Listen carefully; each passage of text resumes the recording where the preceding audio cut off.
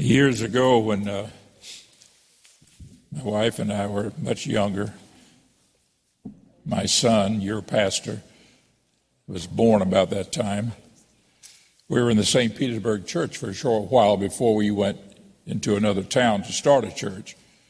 And while we were there in the St. Petersburg church, there was an elderly sister that was in that church from up north. I don't remember what state she was from. But she would stand up to testify. And we had this back in the olden days when we had what we call testimony service. And somebody would stand up pulpit and sort of run the testimony service and have people, in the audience to stand up and testify. Usually somebody voluntarily would stand up and testify. Well, when it came her turn, she'd stand up. And sometimes she would sing a song. And it was, he passed my way, he passed my way. I'm so glad that he passed my way. And then we go into the second verse, and he'll pass your way. He'll pass your way. Jesus will pass your way, and you'll be so glad he passed your way. And so this morning, I want to talk to you from the depth of my heart here this morning on this subject. I'm going to read a scripture text to you. He passed my way. And what I'm going to do here today, I'm going to give you my personal testimony. This is not testimony service, but Bishop Myers may never get another chance to tell you some of the things that has happened in my life and what Jesus has meant to me and why I live for God, and I chose to live for him a long time ago. Praise the Lord. So I want to pass some things along to you. And I'm going to read scriptures in the Bible here that goes along with that song, He Passed My Way. And that dear sister, of course, is long gone to heaven, good saint of God, and she would sing that song, He Passed My Way, and then she'd say, He'll pass your way. He'll pass your way. And if you give your life to him, you'll be so glad he passed your way. And all of you whose lives God has passed, or Jesus particularly, I'm speaking of Christ, passed your way, you're so glad that he did pass your way. Praise the Lord. Nothing greater than all that. I want to read this scripture here in Luke chapter 18, verse 35. And it's speaking of blind Bartimaeus sitting by the wayside. And verse 35 here in Luke is recorded in Matthew and Luke. And Luke 18:35 says, And it came to pass that as he was come nigh unto Jericho, a certain blind man sat by the wayside begging. And hearing the multitude passing by, notice that, he asked what it meant. They told him that Jesus of Nazareth passed by. And he cried, say, Jesus, thou son of David, have mercy on me. And they which went before rebuked him, that he should hold his peace. And I will tell you this, that when Jesus passes by our way, there are those who think you ought to just be quiet, shut your mouth, and say nothing and do nothing. But if you want to get an answer from God and the Lord is passing your way, cry out to him. And don't ever hold your peace. There's times we're going through a trial or a test in our own lives in the church. And you feel down and you can go to the house of God. And all of a sudden in a service, the preacher may be preaching, it may be a worship service, any part of the services, be the song service, whatever. And we'll feel the Holy Ghost move upon us particularly. When that happens, you reach out to the Lord. You always cry out to him, say, Lord, I need you. Hallelujah. Because Jesus is passing your way in a very special way in that time. So they told this blind man, said, you be quiet, don't say nothing. And verse 39, they which went before rebuked him that he should hold his peace, but he cried so much the more, thou son of David, have mercy on me. And it's funny how that everybody's always so concerned about social things, so concerned about the proper things of everything. And yet Jesus wants to see us just hungry for him, desperate for him, reaching out to him. That's what he really wants to see. Praise the Lord. You know, We eat like this, we eat very delicately. But Jesus has always admired hungry people hungry spiritually, I'm speaking of. Well, you see a guy real hungry and you put him up before some food there. He don't do like this, do like that. Man, he'll gobble into that stuff because he's hungry. And this is the way the Lord wants to see us spiritually when he passes our way, that we reach out to him. So this guy says, forget you guys. I have a need, a real need. I'm blind. So he cried out the much more. And they which went rebuked him, he held, and that he should hold his peace. And verse 40, and Jesus stood and commanded him to be brought unto him. And when he was come near, he asked him, saying, what wilt thou that I should do unto thee? Notice here he got Jesus' attention. And he said, Lord, that I may receive my sight. And Jesus said unto him, receive thy sight, thy faith hath saved thee. And immediately he received his sight and followed him, glorifying God. And all the people, when they saw it, gave praise unto God. And nobody else said it after that, keep quiet, don't say nothing. They didn't do that. Now, I want you to notice here that Jesus passed his way. And this is what brought this all about. Look at chapter 19, verse 1, the very next verse. Jesus entered in, passed through Jericho, and behold, there was a man named Zacchaeus, which was the chief among the publicans, and he was rich. This was a tax collector. They were Jews who collected taxes from the Jews and gave it to the Roman government. They were hated and despised by the Jews, and they were considered the worst kind of a sinner. But these people, they did it because it was a living for them, I guess it was. Well, Zacchaeus had become rich. Verse 3, and he sought to see Jesus, who he was.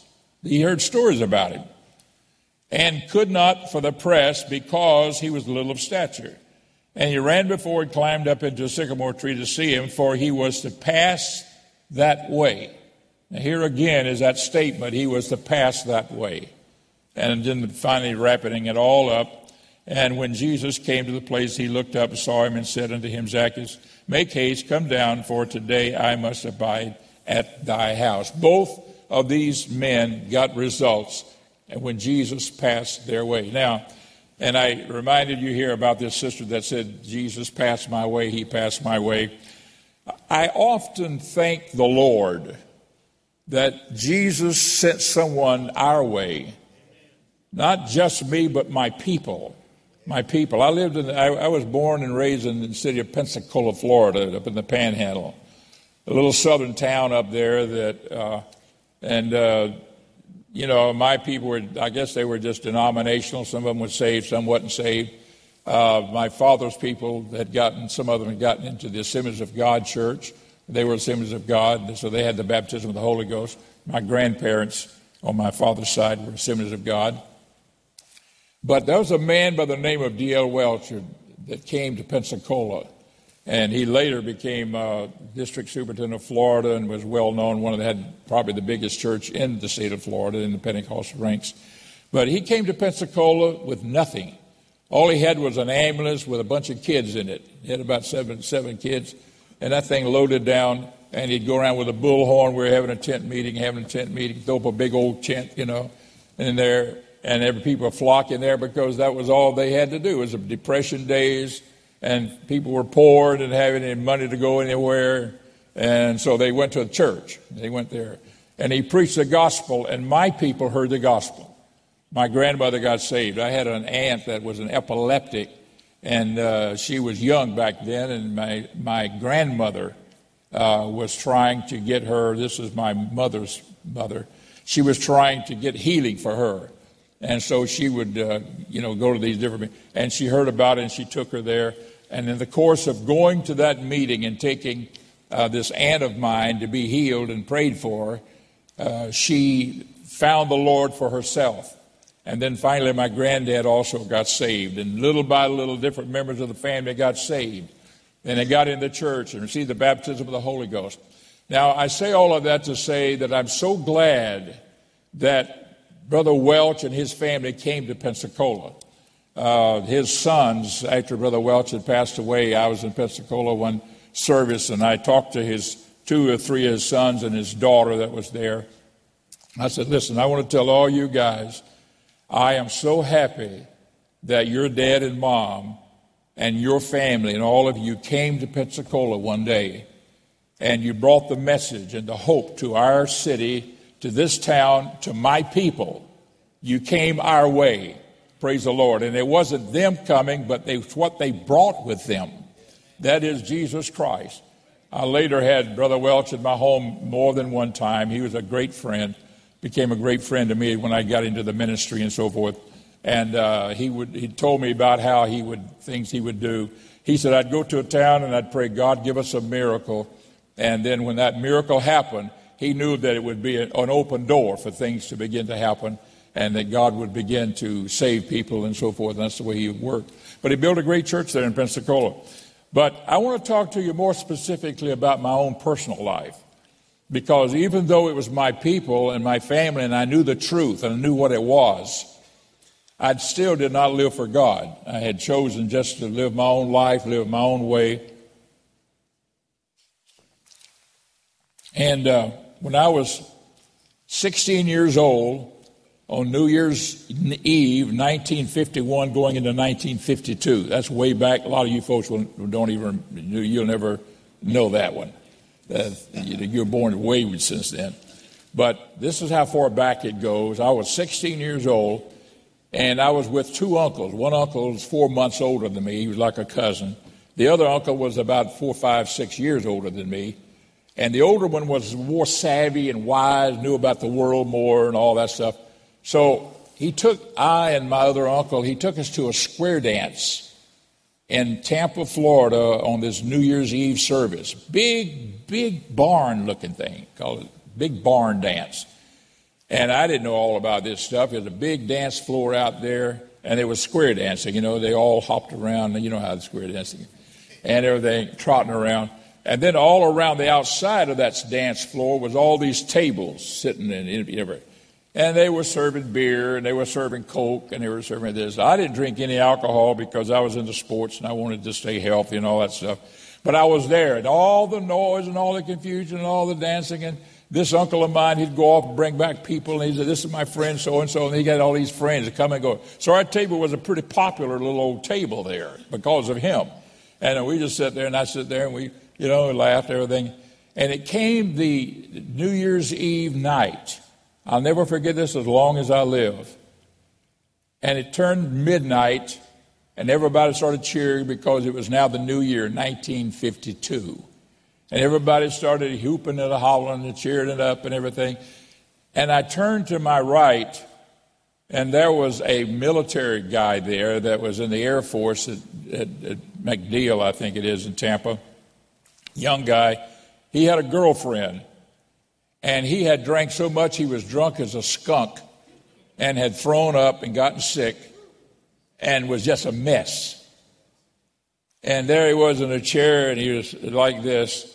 And this girlfriend was holding his hand up and said, be happy, be happy. New Year. And she was trying to be cheerful, and he was just as sick as a horse. And I started looking around this place, and I saw all of this carrying on going on around me. And a little voice spoke to me and says, this is not you. This is not what you are. This is not for you. This is not, and I wasn't saved. This is not you here. This is not what you want. Well, that little voice just came in my mind so clear, and I was happy when we finally left that place, and I never went back to another one like that as long as I lived after that. That was in the turn of the year of 1952. The following March, I was in Niceville, Florida, and I went to a Pentecostal church. Brother Dennis and Sister Dennis pastored a little old church that all they had was the basement part. They hadn't built the top on the top yet. They had basements up there, and they had built this basement part of it, and that's where you had the church in the basement, a little narrow section in there that was probably, the whole church was no bigger than just one section of our church here at the most. And it was just a very simple thing, And Brother Rooks, who later would pastor the church in Miami for many years before he passed away, he and Sister Rooks, they both passed away now.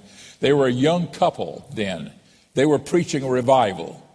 And somebody said, let's go down to that Pentecostal church on a Sunday night with nothing else going on, and let's go down there and just see what's happening in the revival. And I went there with these two uncles of mine and some friends and buddies and all. We went there, and we all sit on the back seat and everything like that.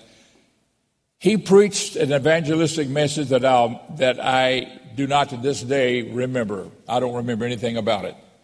Now, a lot of us have been to churches like that. You don't remember anything the preacher preached. She sang some pretty songs. They were pretty and everything like that.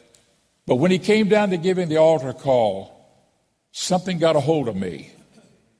And Jesus was passing my way then. And he was giving that altar call. Finally, one young person after another started going down, each one of them. And I had a little football chain in my hand, a little chain with a football on it, and I was doing like this around my finger. And I can still remember that. I played on that little football thing, and I was thinking to myself, boy, if I could just hang on and get out of this service, get through it, without going to that altar and everything, I'm going to tell my buddies, boy, they almost got me tonight. They almost got me. I was feeling conviction. I was thinking what I was going to say afterwards. And I looked around, and everybody on the pews had gone. They were already at the altar. All these buddies of mine, they were down praying. So I said, oh, my Lord, I'm the only one back here. Well, I'm not going. I just kept on that. And Brother Rooks just hung in there. He just kept on giving that altar call, Finally, I said, oh, I might as well go. I put the chain in my pocket. I walked down that aisle, went down that altar, and gave my heart to the Lord and prayed through. And people, got with me and prayed me through. I'm only telling you that, folks, because it's my personal experience when Jesus passed by. I didn't know what I was getting into, but it came to be the most wonderful thing in the world.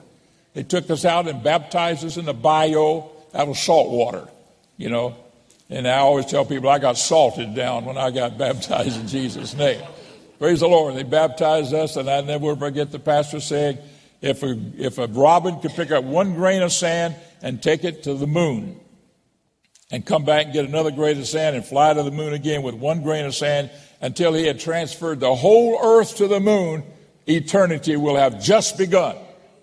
Well, I thought, wow, that's a long, long time, So anyway, it was trying to tell us that when you get saved, it's for eternal life.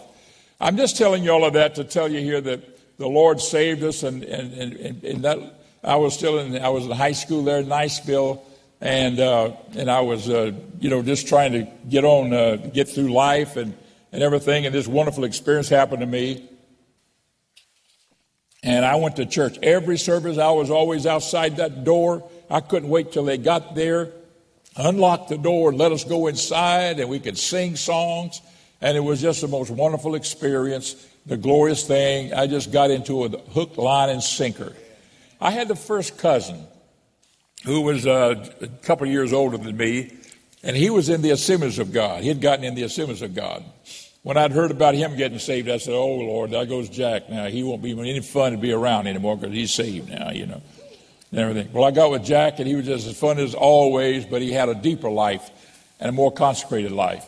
So later I was talking to Jack. I said, Jack, you really haven't gotten close to the Lord. What did you do? He said, Ellis, I went down in the woods and started praying. I'd fast all day, go down the woods and pray. I said, really? Yeah. And he said, I got a call to preach. I said, you have? Really? That was interesting. So anyhow, I got to thinking, I'm going to get close to God. I'm going to go down the woods and I'm going to pray. And, you go down there and it's a real hot summer, late spring day. And I'd go down the woods there, and I'd fast and pray when I didn't eat anything all day. Get down there and there'd be some old yellow fly flying around like that, or a dog fly fighting him, I said, this is not spiritual at all, But I kept doing it. And one day I was down there praying, and the Lord had me read this, or I read this scripture in the Bible. Now listen very closely, and you're familiar with it. Matthew 28:19. Go ye now, therefore, and teach all nations, baptizing them in the name of the Father, and of the Son, and of the Holy Ghost, teaching them to observe all things whatsoever I have commanded you, and lo, I am with you always, even unto the end of the world. Now, this was the scripture that God gave me, and when that scripture came to me and it just popped out at me, I said, oh, my Lord, the Lord is talking to me and saying, go ye into all the world and preach the gospel. This is a call to the ministry that I'm getting here. This is what this is all about. I could feel the Holy Ghost all over me when I was preaching. And I'm down in the woods, fighting bugs and flies and praying. And on the edge of a bayou, I could look over the side of the hill and see the water down there all by myself. And I said, Lord, if this really isn't serious, you give me some confirmation that this is of you. In the meantime, I'm reading my Bible, studying it all I can. A few days later, the pastor's wife said to my sister, who had gotten saved, she said to my sister, which is a year and a half younger than me, she said, my husband had a dream, and there's two young people in this church that God has called to the ministry. She says, your brother's one of them. And then my sister told me privately, I wasn't supposed to know about it. So when I heard that, I said, that's a confirmation. Later on, I was testifying in church, and I mentioned about how we'd stand up and testify. I stood up and testified, and the anointing came all over me. I just felt anointed, and I preached. Instead of testifying, I just preached. It was just all over me. And then I went to a little fellowship meeting, and they asked me to stand up and just give a little, 5 or 10 minute sermonette, they called it, for young people. And I stood up there, and I usually just talk, and, you read the scripture and give a little talk, a little thought or something. Boy, the anointing came over me, and I preached the house fire just for about 5 minutes there.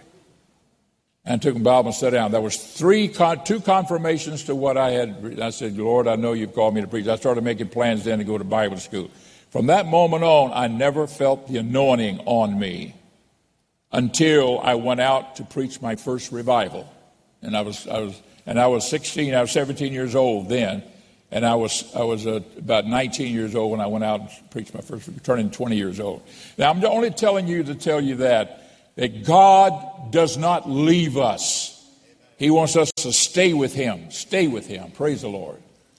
And so I said, all right, Lord, I'll go. I still didn't understand Matthew 28:19, go in all the world, baptizing in the name of the Father. I asked people this, they explained it, I couldn't understand it. It says, in the name of the Father, the Son, and the Holy Ghost. There's three there. I couldn't understand it. One day I was sitting in the house by myself, and I was just reading the Bible here, and all of a sudden it just came on me. It hit me like a ton of bricks. The name, N-A-M-E, is one name, singular. There's no S there. The names of the Father. It doesn't say names. It says name, one name. And then I looked at it again. I said, well, Father's not a name anyhow, and Son is not a name. And the Holy Ghost is not a name. And praise the Lord, it's just the Spirit of God. So this is speaking about a name. The name's got to be Jesus. It's Jesus' name. Of course, that's the way I was baptized, Jesus' name. And all of a sudden, it all came to me. Praise the Lord. I started praying about going to Bible school. There were 3 of us in our church going to go to Bible school together, one girl and another guy. And the 3 of us were going to go to Bible school. We were going to go to Tulsa, to Bible school there. And as I began to pray, the Lord dealt with me specifically to go to St. Paul.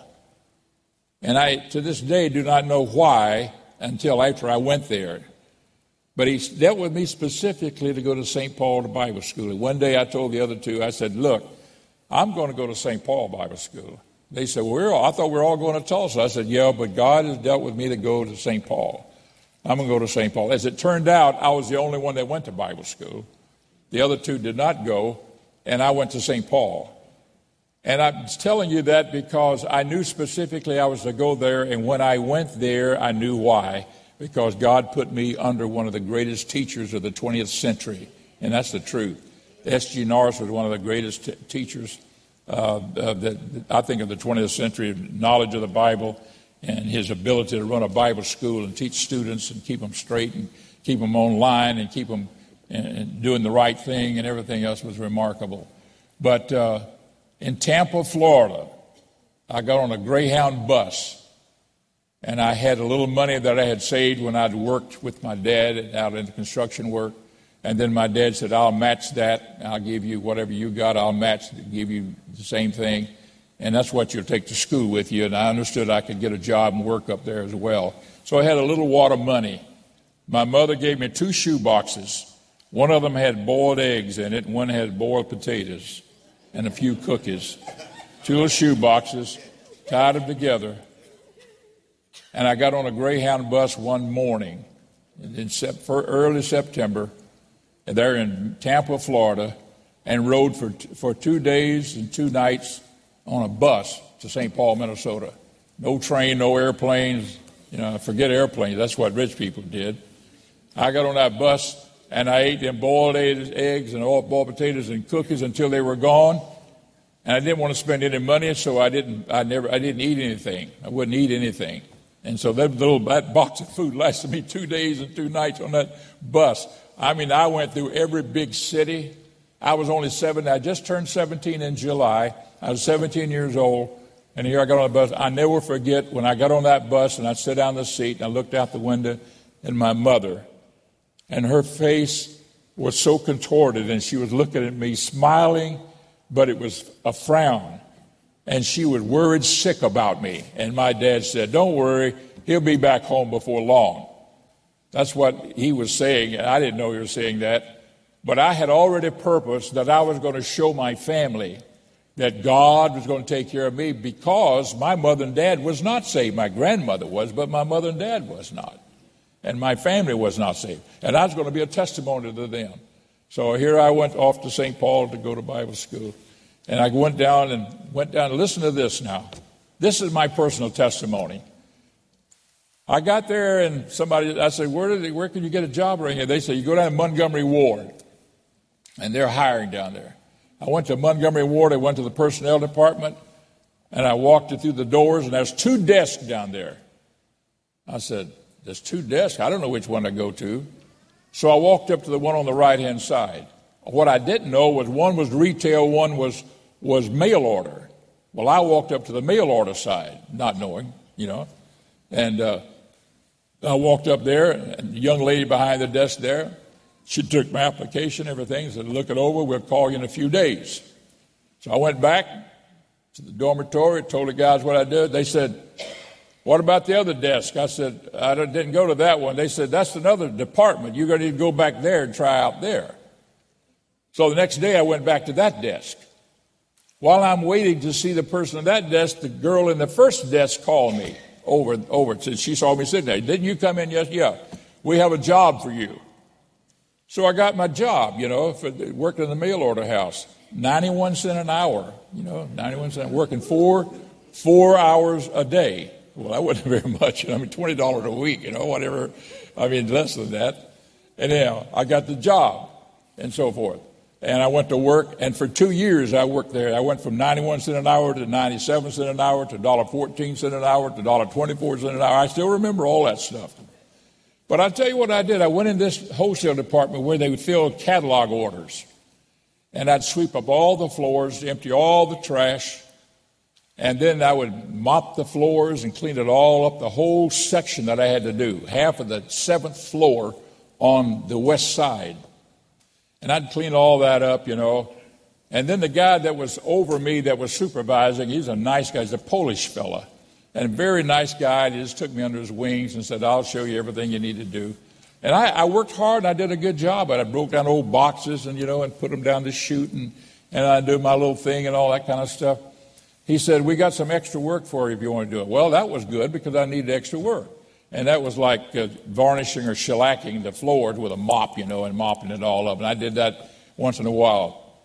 Some other manager came there and said, to the manager that was over my department, said, "Hey, your floors look great. Who's doing that?" He said, "This guy I got working in here." So he said, "Send him up my way. I want him to do my floor, And then I found out that on that same west floor, everybody had left. They were all gone. And I'd take my little lunch break.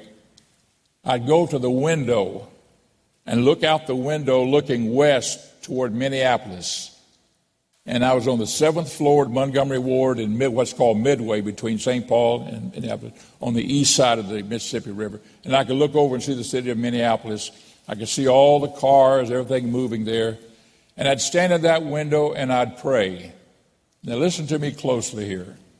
I'd stand there and I'd just talk to Jesus. And I said, "Lord, help me to get through this. Help me to learn. help me to be smart enough that I can learn in these classes. I didn't know anything about religion. I didn't know anything about salvation. I had a great Bible teacher that was teaching us. I mean, we were being taught Bible geography. We was being taught, I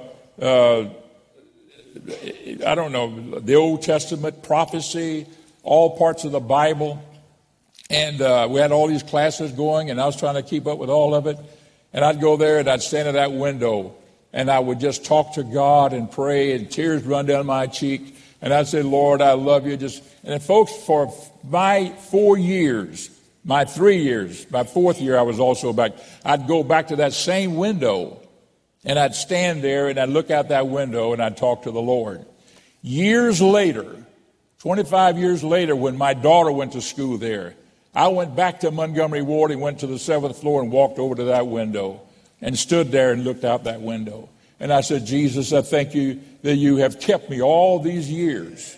Just like I asked way back there, you kept me. When my son went to school there, and your pastor, and he graduated from there, I went back, and I think it was during the first year or so, I'd go to that window and I'd stand and look. And I think in the last year that he was there, they tore that whole 9-floor Montgomery Ward building down, and it was no more. And so it's only a memory. But I'm telling you all of that to tell you, praise the Lord, that God was in that. Now, one other thing I want to tell you is that 25 years after my first going there, I'd walked up to that desk, and that girl was sitting behind that desk, and she hired me. 25 years later, my daughter went to school up there. She had a lousy job. I was at a general conference up that way, and I went by St. Paul with my wife, and I said to my daughter, I'm going to get you a job at Montgomery Ward. I went back to that same desk 25 years later in that personnel department, and I walked up to that desk, and that same woman is sitting there. She's been working there 25 years. And I told her, I said, many years ago, blah, blah, blah, blah, blah. And she said, I remember you.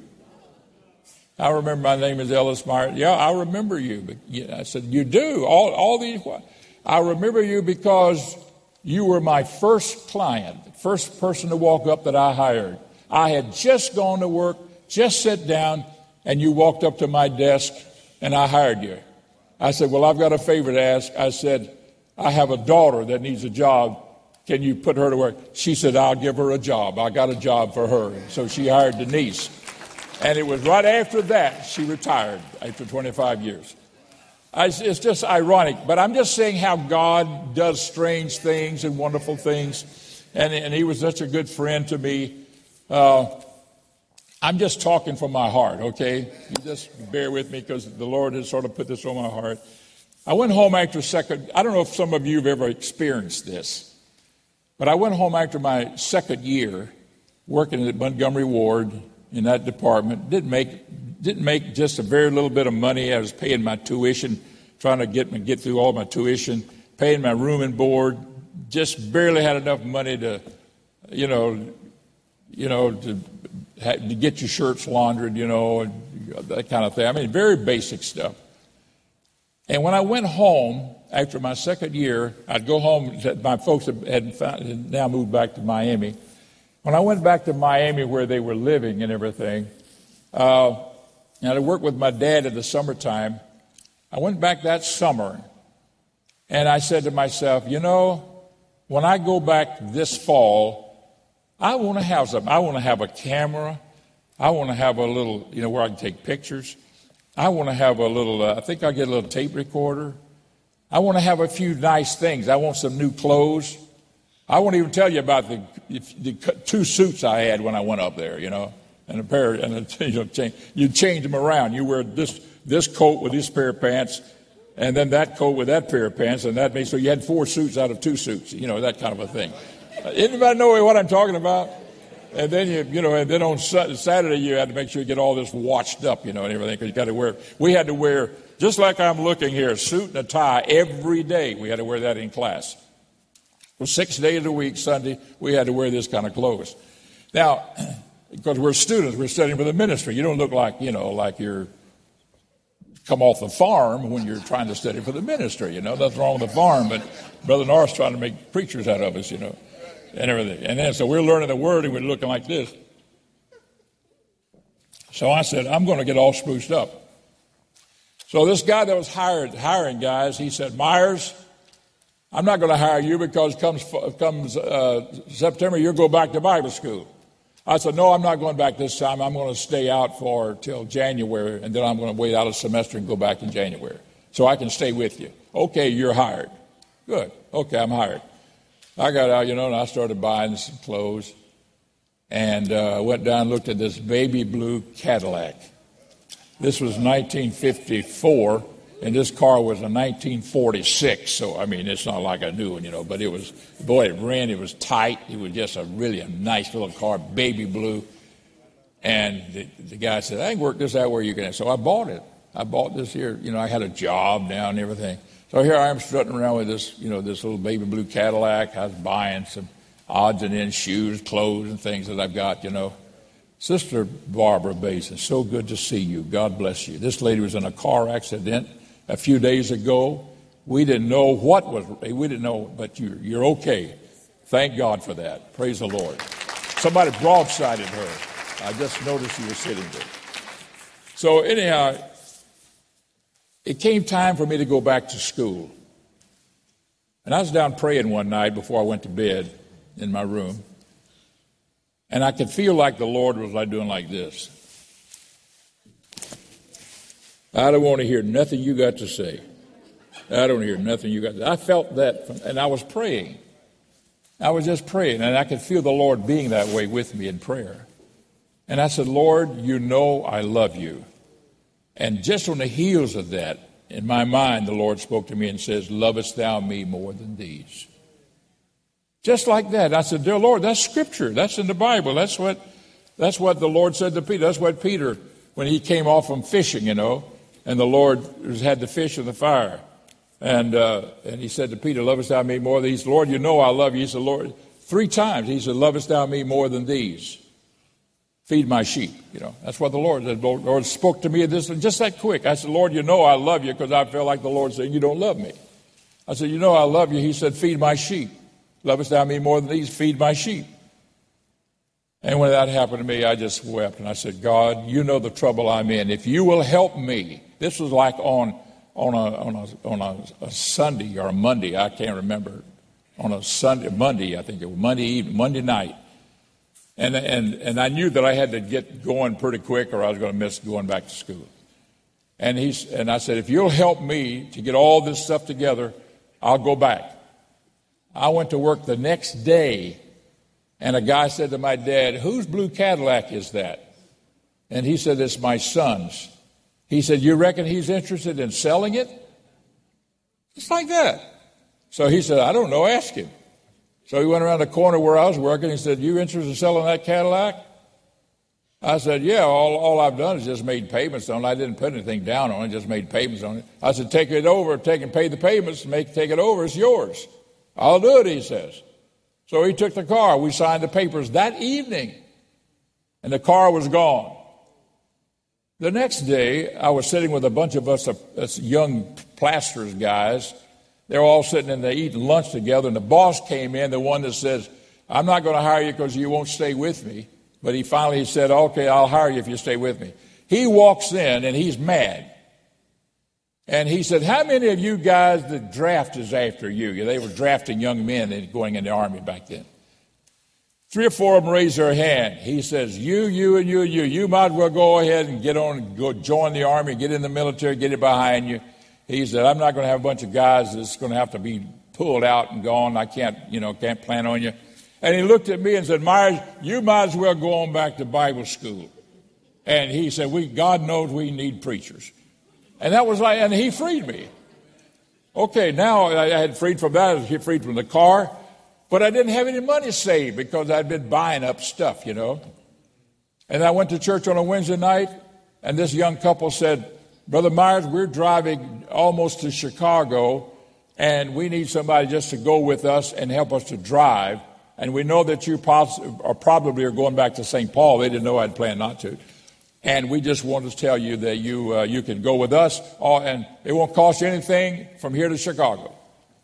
Just like that. And so all I had to do was buy a bus ticket from Chicago on up to St. Paul, which was a very minimum amount. And when I finally got there and walked through the door, I was only about a day or so late. I walked in the door. S.G. Norris was standing there. He looked at me, and I'd already written that I wasn't coming. And he walked over and gave me a big old bear hug. That was unusual with this guy. He gave me a big old bear hug. And I said, okay, I'm in good graces yet. I'm okay. Praise the Lord. But I'm just saying God worked all those things out. And I'm just telling you, folks, God works out things in your life. He works things out. I prayed for, and a pastor named Wright, Pastor Wright in Crawfordsville, Indiana, prayed for a boy. We were preaching a revival. We prayed for a blind boy one time, a blind boy. Blind, he was only about 12 years old. He was there with his granddad. His granddad brought him there to be prayed for. And while we had our hands on him and praying for him, all of a sudden that boy begins to yell. I see it. And up on behind the baptistry, like our baptistry, that screen wasn't there, baptistry there, and there was a picture of Jesus holding a lamb in his arms. Many of you have seen pictures like that behind a baptistry. He says, I see that picture. And he began to jump all over the place. And all of a sudden, God had opened his eyes instantly, just like that. And boy, from that time on, that church was packed out and people all outside because of that miracle that happened there with that blind boy. But I've seen things like that. It's amazing what God can do. I was preaching revivals all up around through Indiana, my wife and I and all of us. But I'm just trying to say here to you here today that our God is great and powerful. I was in Port St. Joe pastoring there, and a woman kept calling saying, her name was Register, saying, Sister Myers, tell Brother Myers to come by. I want him to pray for me. She was a backslider. I hadn't seen her. I mean, she never was saved when I was there as a person in the church. She had backslidden before I came there. And so finally, just a little fluke, I went by there, and I prayed for her. You know, she's in a chair. She's paralyzed on one side, on her left side, her arm, her leg, foot, everything. She had a brain tumor. And they wanted to shave her head and operate on her brain at Shane's Hospital. And she didn't want her head shaved. She said, no, I've never cut my hair. Even though she was backslid, she'd never cut her hair. And she says, before I'm operated on, I want to go back home and be prayed for. That's what she had told them. That they said, all right, go take care of that. When you're all through, come on back. And don't wait too long because you got to have this operation. She was in that wheelchair, whole side of her body. This is the truth. Whole side of her body was paralyzed. She told me the story. And I said, all right, I'm going to pray for her. I laid hands on her and I prayed for her and everything. She's crying and crying and crying. I got through praying for her and standing there looking at her. And the Lord gave me the words to say to her. All of a sudden, I could feel the Holy Ghost. I said, Mrs. Register, look at me. She looked at me. I said, if God heals you, will you serve him? That's what God wants you to do, to serve him. Will you serve him? And she said, oh, yes, Brother Myers, I will serve him. I'll serve him. I'll serve him. I promise you I'll serve him. I'll live for him. She started crying and crying and crying and everything. And I laid my hands on her head like this. And I prayed again, and the Holy Ghost came all over me. And while I'm praying with my eyes closed, my hand goes up. And it's her standing up on her feet. She pushed my hand up, and both her arms are up, and she's standing on her feet out of the wheelchair, and she's praising God, and then starts dancing around in her little living room where I was praying for her. You know, dancing around. And she kept on. I said, dear Lord, this woman's had a miraculous healing. Everything. And then I left her worshiping God. I left her. I said, okay, you're okay. I went and got in the car, drove on, and everything. There's only Wednesday that this happened. This lady, when her husband came home, she had supper all cooked on the stove, on the table, waiting for him to eat. He like to fell out of his socks. I mean, you know, he said, I can't believe this. I can't. And then when she got all through, she washed up the dishes and got dressed and came to church that night, drove her car to church, and never did go back to Shane's. Never did go back. I'm just telling you that I've seen God do things. God can do great things. There's nothing God cannot do. Praise the Lord. There's nothing God cannot do. I'm going to close with this, and I know I'm 1 minute over. Just give me this one thing, and I'm going to close. When our church was down, little church down on Palm Bay Road, way down at the end, it was just a handful of us. I was doing some construction work. I had opportunity to get into some big construction jobs, and it was a temptation to me because I could make a lot of money. That's always a big forest, But that's the devil talking, He said, you can make a lot of money, you can make a lot of money. So I got to thinking about it. You know what? I could support 2 or 3 preachers if I made a lot of money. And then, here I am struggling along with this little church and everything like that. The little small churches, before we built the addition and all that. One rally night, I brought all my family home. My wife said, take me and the kids by, and you can take the other boys back to their place over there in Palm Bay. So I went and I delivered all of them, and the fog came in. And I came around and I got on Malabar Road, Port Malabar Boulevard to drive across over to Babcock.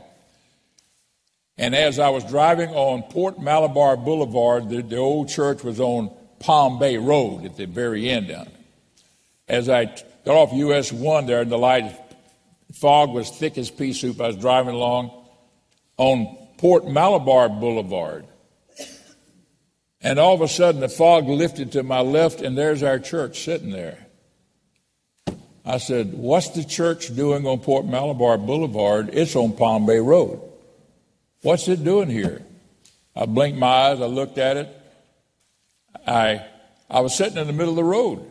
I was sitting, I stopped the car, and the fog was still here, but there it had just opened up, and I could see the church.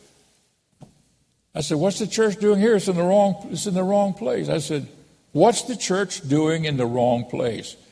And the Lord spoke to my heart and said, it's not in the wrong place. You're in the wrong place. Just like that. And I flashed my lights, and I saw the sign, the street sign, and I was on Palm Bay Road, where the church is. I was on the wrong road. But when the Lord spoke to my heart and says, the church is in the right place, but you're not in the right place, I knew what he meant. Spiritually, you're not in the right place. I pulled off the road, car flashed a light behind me, didn't want to run into me. I pulled off the road over here. And that circle of that church just sitting just like that. I could see it just as clear as day. There it was, our little church sitting there with our, 85, 90 people at the time. And I sit there and I looked at it in the Lord, and I began to cry and said, God, I'm not going anywhere. I'm going to stay here and pastor this church for what you sent me here to do. I'm going to stay right here. I'm not going anywhere. I just cried. And then the Lord spoke this to my heart. I'm going to close with this. And I'm always touched by this. The Lord says, this is the most important thing in this whole South Brevard area to me, is this little church right here. This church is the most important thing to me. It's not Harris. It's not even the space program. It's not all the industry we have around, Boeing, all the stuff you can name and name. This church is the most important thing to me. Now, he didn't go on and on and on, but he just said it in my heart. And I said, Lord, I'm not going any place. I'll stay, and I'm going to be here. And I'm still here. After nearly 48 and a half years, we're still here. Praise the Lord. And God has been good. And look where the church has grown. God's blessed it, and he's going to bless it some more. Let's stand together and praise